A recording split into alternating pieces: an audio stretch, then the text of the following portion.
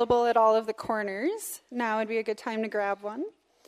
And this morning we're going to be reading from Luke 15, verses 1 to 10. So that starts on page 59 in the second set of page numbers. Luke 15. Now all the tax collectors and sinners were coming near to listen to Jesus. And the Pharisees and the scribes were grumbling and saying, "This fellow welcomes sinners and eats with them." So he told them this parable. "Which one of you, having 100 sheep and losing one of them, does not leave the 99 in the wilderness and go after the one that is lost until he finds it? When he has found it, he lays it on his shoulders and rejoices. And when he comes home, he calls together his friends and neighbors, saying to them, 'Rejoice with me, for I have found my sheep that was lost.' Just so, I tell you, there will be more joy in heaven over one sinner who repents than over 99 righteous persons who need no repentance. Or what woman, having 10 silver coins, if she loses one of them, does not light a lamp, sweep the house, and search carefully until she finds it? When she has found it, she calls together her friends and neighbors, saying, 'Rejoice with me, for I have found the coin that was lost.' Just so, I tell you, there is joy in the presence of angels of God over one sinner who repents." This is the word of the Lord. So Pastor Chelsea mentioned last week that if you follow along in the lectionary, you'll know that we actually switched last week and this week because she had already kind of written that sermon for the seminary, and so it just made sense. But the beauty is that this passage then falls on the fourth Sunday for us when we do communion.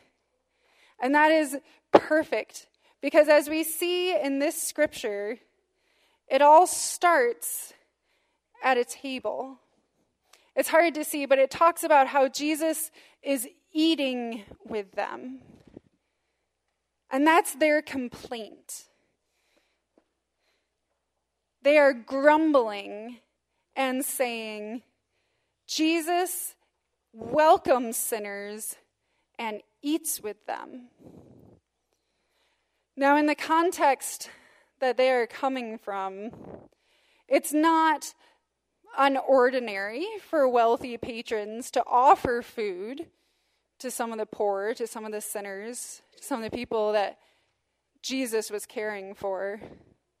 But they wouldn't welcome them and they wouldn't eat with them.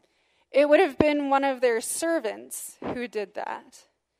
If you are a respectable person, you do not eat with those whom society considered unrespectable.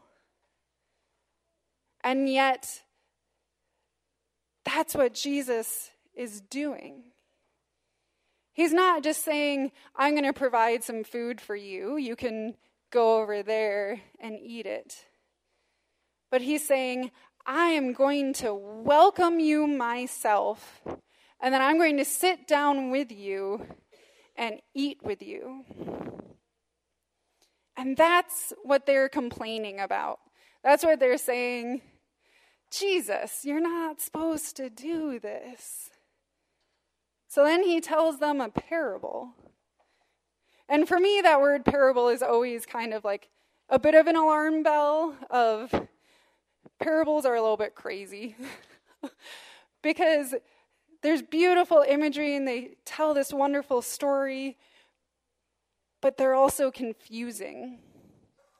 And not just for us. If you read through the Gospels, you'll see that Jesus' disciples and those listening to him, they often didn't understand the parables perfectly either. And yet, this is still how Jesus chooses to communicate.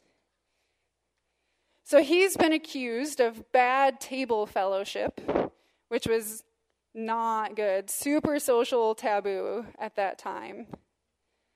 So then he tells these two stories of the lost sheep and the lost coin. We know that if you read further, you'll see he also tells the story of the lost sons. But this morning, we're just going to focus on those first two.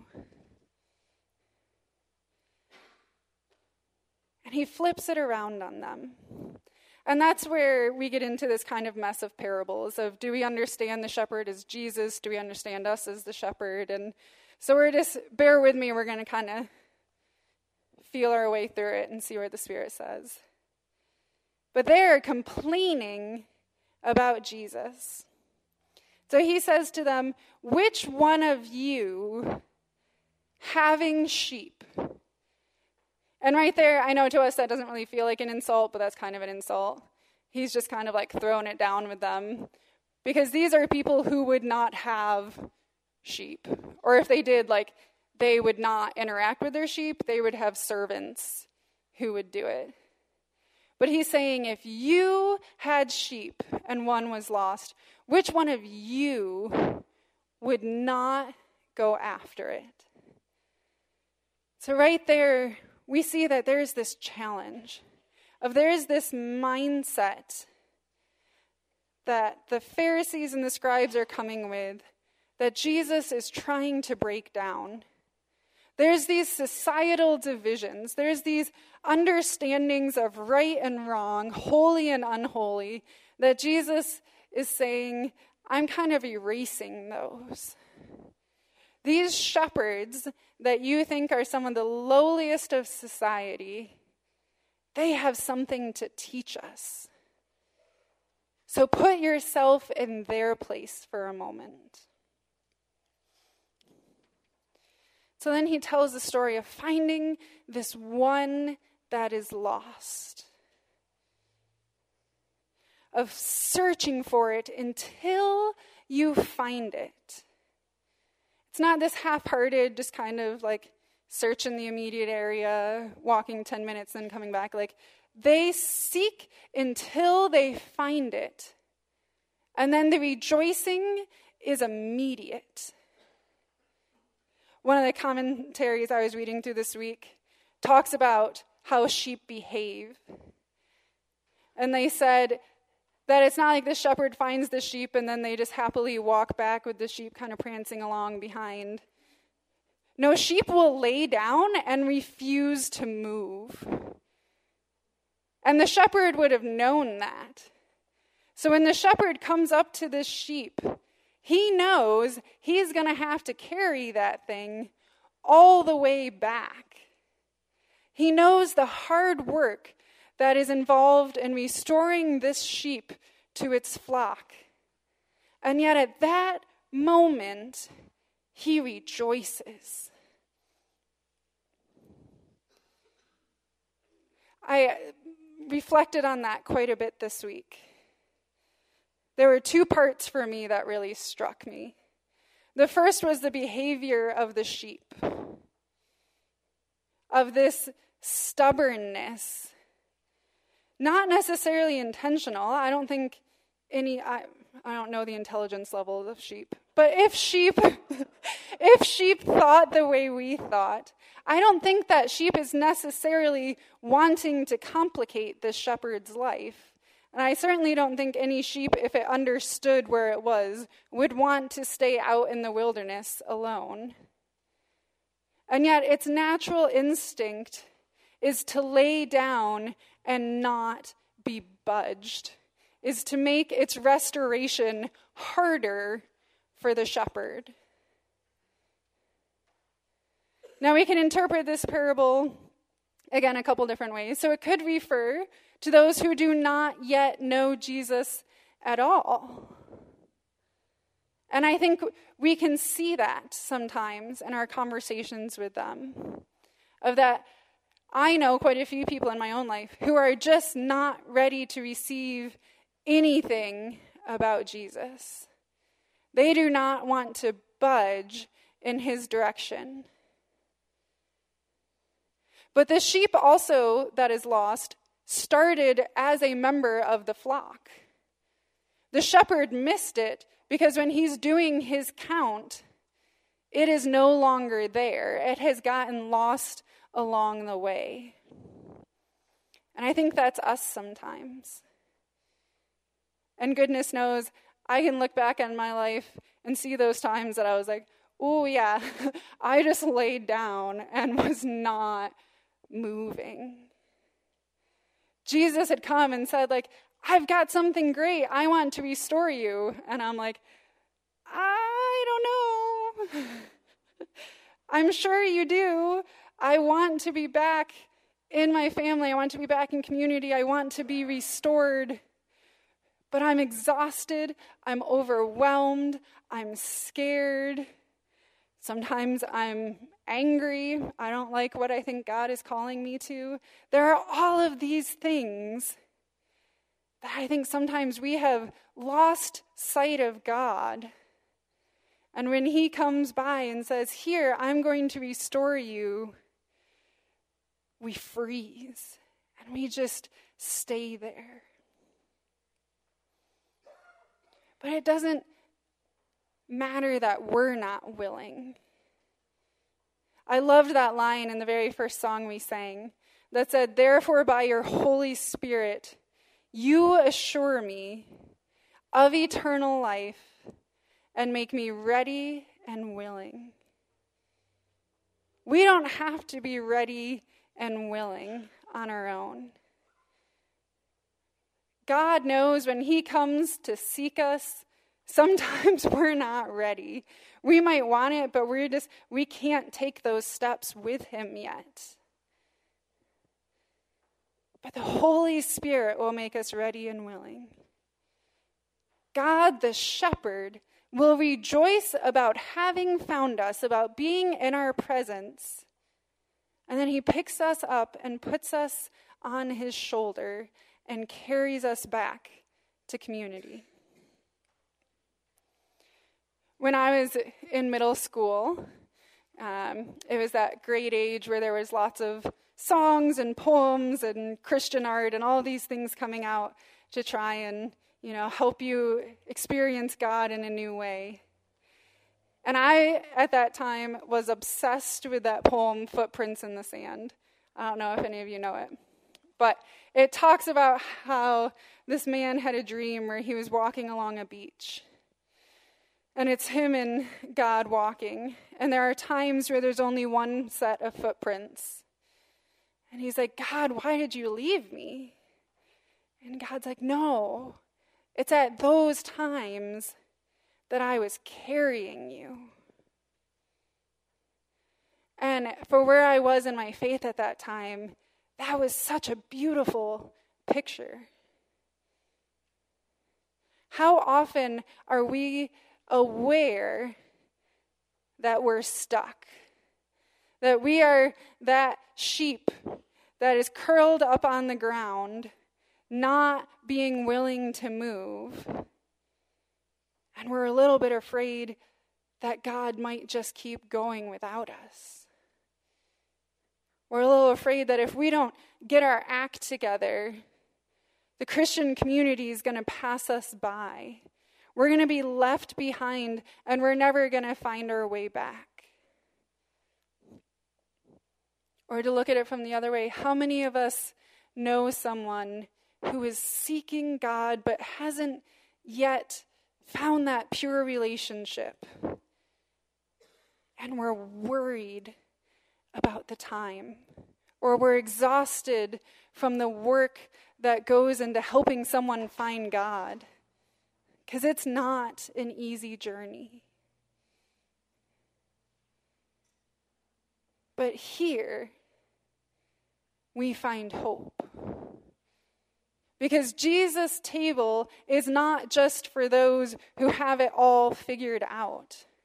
Jesus' table is not for those whom society says, these are the elite.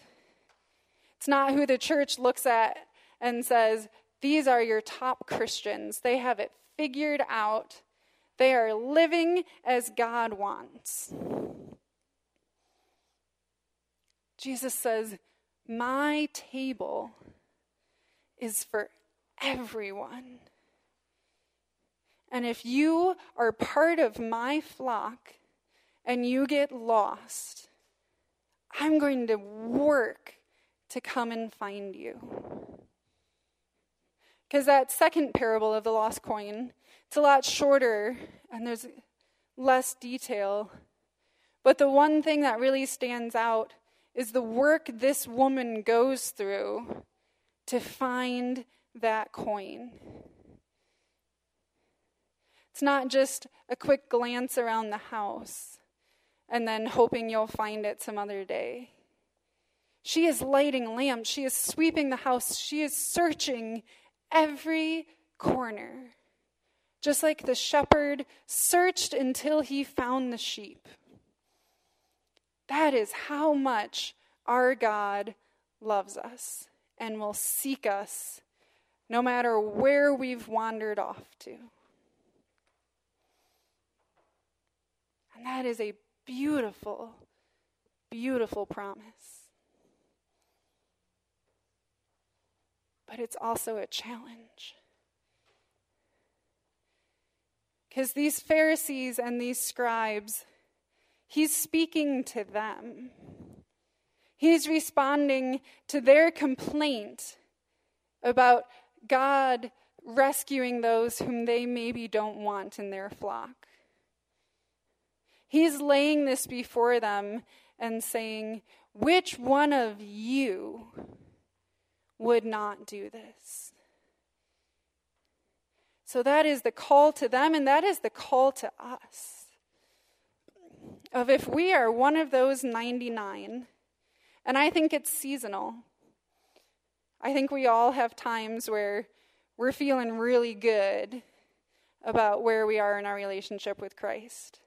And I think there can be times where we're feeling a little lost, and we need Jesus or we need someone else in the flock to come and find us. But if we're in one of those seasons of our life where we feel safe in God's presence, where we feel found, if we know that we are in a good community, then we need to go and find the lost. But more than that, we need to rejoice. How much do we actually rejoice when someone is found? Or someone who has wandered away for a while is returned?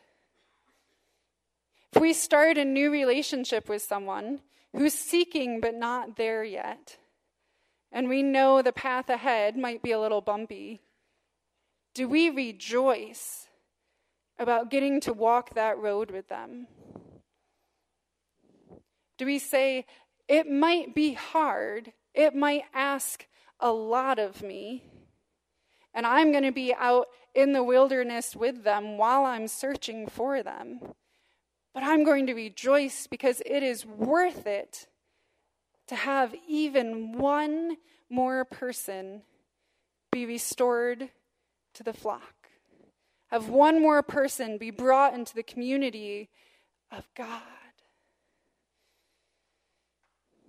Do we celebrate as community? That was one of the other beautiful pictures one of the commentaries this week talked about. Is these flocks were a flock this big, unless it was a very wealthy person, was likely owned by the community. There were different families who would have sheep in that flock, and there would be one shepherd who they would hire to watch them all. So when one of those sheep gets lost, it is the entire community that suffers.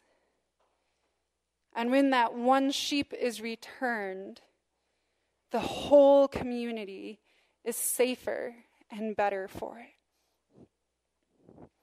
Do we look at our community that way? When we look at those who don't yet know God, do we see them as someone who is vital and necessary for our survival, for our well-being, that we need to find and bring back so that we can be better? Do we see them as necessary for us to be whole? Because if we do, I think that rejoicing gets a little easier. If we just see ourselves as already kind of full, and anything else is just a bonus, that's good, but not necessary. But if we realize we are lacking, there are spaces in our churches that are waiting to be filled, and God has invited us to be the ones to go out and find people to fill those spots, then boy, is it a celebration when we find one of them. And it's a community-wide celebration because the whole church, the whole community now gets to benefit from what that person brings, from the gifts that God has given them. But it's scary. It's hard work. But that's why we come to the table. Because we know that even if we are going out searching, there is nowhere that we ourselves can go that God himself can't find us. We are never outside of his care. So even though he sends us out, he goes with us. There is nowhere we go that God hasn't first journeyed. Ken Bailey quotes Jeremiah in his commentary on this, and he says, "To understand what Jesus was doing in eating with sinners, it is important to realize that in the East, even today, to invite a man to a meal was an honor. It was an offer of peace, trust, brotherhood, and forgiveness. In short, sharing a table meant sharing life. Thus, Jesus' meals with the publicans and sinners are an expression of the mission and message of Jesus. Eschatological meals, anticipatory celebrations of the feast in the end time, in which the community of saints is already being represented. The inclusion of sinners in the community of salvation, achieved in table fellowship, is the most meaningful expression of the message of the redeeming love of God." So we come to this table regularly to celebrate. Each one of us who has been found. Each one of us who is answering the call to go out seeking others. And to wait in anticipation of the day that those who are lost will join us at this table. Because we also know that the host of this table is Jesus. So that anything we receive here will give us all of the provision we need for every step of this journey that God calls us to. So let's come to this table. So this morning, we give thanks to God the Father that our Savior Jesus Christ, before he suffered, gave us this memorial of his sacrifice until he comes again. At his Last Supper, the Lord Jesus took bread, and when he had given thanks, he broke it, and he said, "This is my body, which is for you. Do this in remembrance of me." In the same way, he took the cup after supper, and he said, "This cup is the new covenant in my blood. Do this in remembrance of me. For whenever we eat this bread and drink this cup, we proclaim together the Lord's death until he comes. Let's proclaim together our faith as signed and sealed in this sacrament. I invite you to repeat after me. Christ has died. Christ is risen.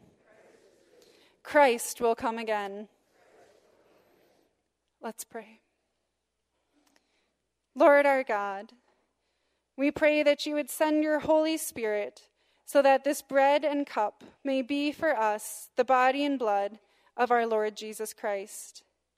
May we and all your saints be united with Christ and remain faithful in hope and love. Gather your whole church, O Lord, into the glory of your kingdom. Amen. I invite those who are serving